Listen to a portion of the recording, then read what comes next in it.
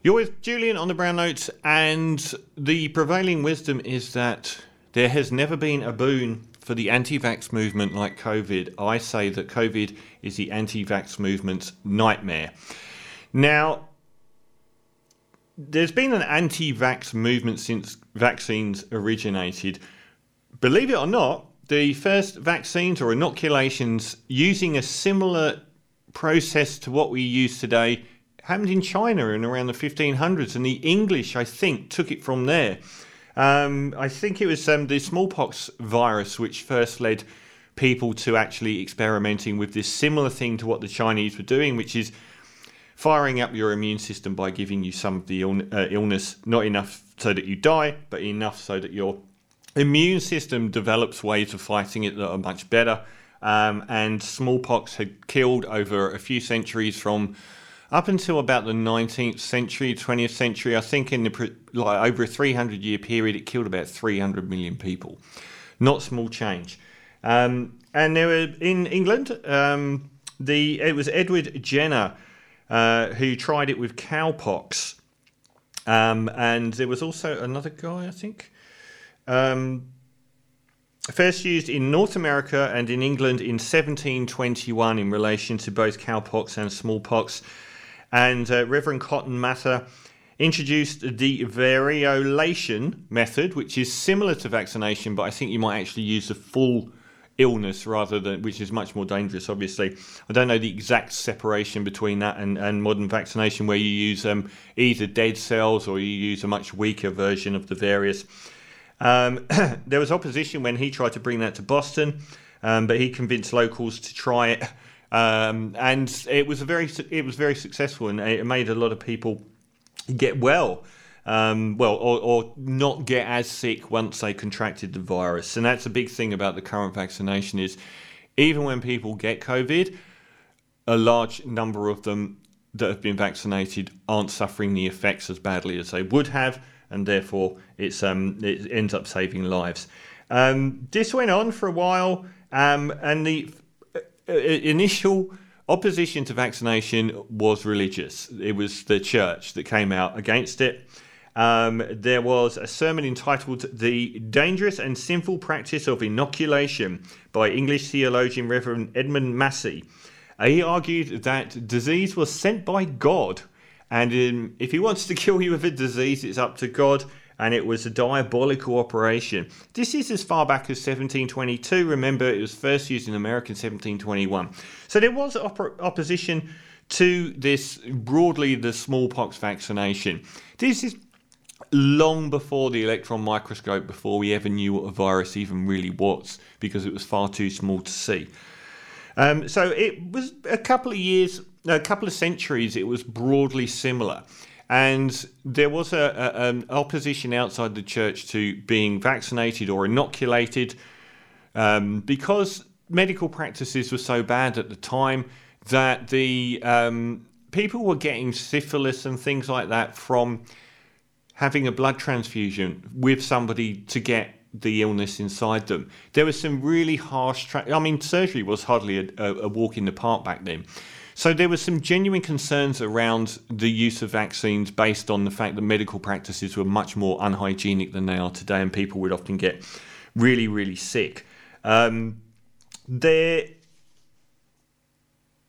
were some major problems. I think in the 1950s there was something like 40,000 people got polio from tainted vaccines, but only 5 out of all those people died. And that's the biggest sort of outbreak there's been. But the modern anti-vaccination movement, it is both completely separate to this historic anti-vax movement, which is always bumbled away in the background alongside things like religion and distrust in science and medicine, which has always been there. But their concerns are broadly dissimilar, broadly the same as they are now. The modern variant of the anti-vax movement, and what a claim to fame, was born with Andrew Wakefield, the English doctor, who was a surgeon at the Royal Free Hospital in London. He put a piece in the Lancet, a medical journal, claiming that the MMR virus, measles, mumps, rubella, caused autism in children. This was a shockwave around the world in 1998 and directly led to lots and lots of parents stopping their children being vaccinated and lots of parents with children with autism blaming vaccines. Now, in the years that followed, it became apparent that Dr. Andrew Wakefield had fraudulently represented his science. He had used, he was also being paid by people that had links that would financially benefit him presenting his evidence in the way it did. And he had selectively chosen children to warp his evidence in a manner that promoted his flawed evidence, which ended with a review, the piece being withdrawn by the Lancet, and him being struck off from medical practicing for having willfully endangered and misrepresented his own patients. He was a scumbag. He got financial benefit out of it because of the people that were involved behind the scenes were paying him, and he completely misrepresented the data that he presented, which had a dramatic effect on the anti-vax movement. And despite the fact that his evidence has been found fraudulent and he was struck off, he is still the king of this movement. And what an appalling claim to fame that is. He has never backed away from his notions and instead has found this second life through the internet and through niche groups where he is held up as somebody who's a truth-sayer who has been, cut off by the establishment. He wasn't. He was cut off because he fraudulently presented his evidence. He was a sham artist, a snake oil salesman, and he got found out. But he's made an awful lot of money out of it and is now a multimillionaire, married, I think, to Elle Macpherson, who gets invited to very high political events, with the Trump side of politics. So the anti-vax movement was perfect for the internet. A number of things happened with the internet which hadn't happened before. Number one, the egalitarian dissemination of medical information. Suddenly, a lot of people that had absolutely no training or expertise got an enormous amount of access to medical information. Alongside that, and this goes in hand with Google Doctor and people, pronouncing themselves terminally ill from cancer. Hand in hand with that, a lot of shonky charlatans managed to take bits and bobs of evidence and cherry pick it to formulate their own niche views, where people, you've got people too in America that believe injecting bleach or drinking bleach will help you against illnesses, or that this vaccine or that vaccine will cause X, Y, Z, pick up 5G towers because you've been vaccinated. And the internet has also created echo chambers where before news media had to present a relatively truthful, when it came to vaccines and when it came to medical science, the wider news media had to be relatively truthful about it. But we've replaced the wider media with the echo chambers of what we want to watch in these rabbit warrens on Facebook and on YouTube, where you can come up against only that information. It's never challenged, and it's information that would never be presented on mainstream media because it's wrong and because it is garbage and because it falls apart as soon as it is actually tested. So it's in these echo chambers where people become inoculated from truthful opinions about vaccines and about vaccine science. Now, there's been this formation of this one group out of so many disparate interests. No one would have said 10 years ago that the holistic yoga mat crowd of very attractive 35-year-old women that do yoga would become preeminent in the QAnon conspiracy world, but they have. They've become part and parcel of this world where they'll now fight alongside people who are actually just fighting for people like Donald Trump or for very racist ideologies, because it's all become part of this wider whole. And it's this slope that people go down.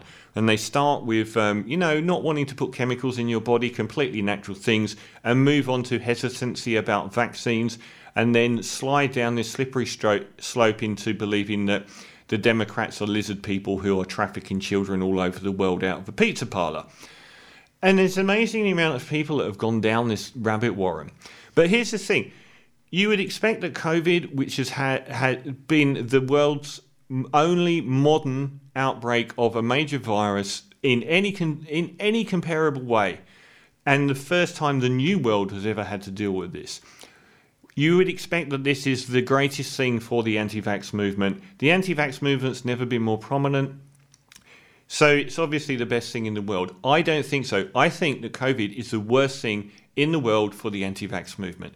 The anti-vax movement formed, broadly speaking, in the modern sense around the start of the 2000s, and up until a couple of years ago, its ideology about vaccines was allowed to exist untested in a massive global empirical study. And that is what COVID is. It's a massive real-world, real-time, global empirical study with data that they cannot hide from. Every day they put in the Australian newspapers online about someone dying from COVID. There are people underneath saying, no, they didn't, you're lying, you made it up. How many people didn't die? That person that died was vaccinated. All of the usual stuff. And this will continue for a while. But it won't continue forever, because already in America, 99% of the people dying are unvaccinated. And people can say what they want online, but it is going to impact them directly.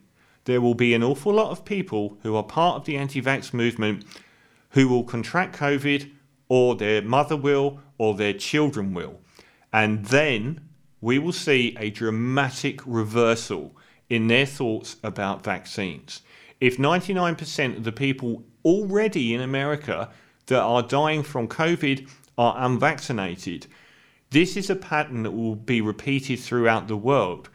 And it will be very, very difficult for an enormous sway of the people that have been swept up in this anti-vax movement to remain with it when it personally impacts them. When they know that they have finally had the wool pulled over their eyes, they've been conned all along, and what the scientists and medical practitioners have told them from the start is actually true, because they themselves are sick. And this is already happening. There are already ex-anti-vaxxers out there who are saying to the world, you have to get vaccines. There was one today that was a prominent right-wing radio host in America who was very anti-vax and has come out now, and he's very pro-vaccine. They cannot run from the science. What they haven't had before is their ideas tested, and they're now having their ideas tested on the global stage, and it is going to... The ideologues will stay forever, but an enormous amount of people will leave the anti-vax movement through empirical scientific evidence. This is from the Angelo Badalamenti / David Lynch soundtrack to Twin Peaks. And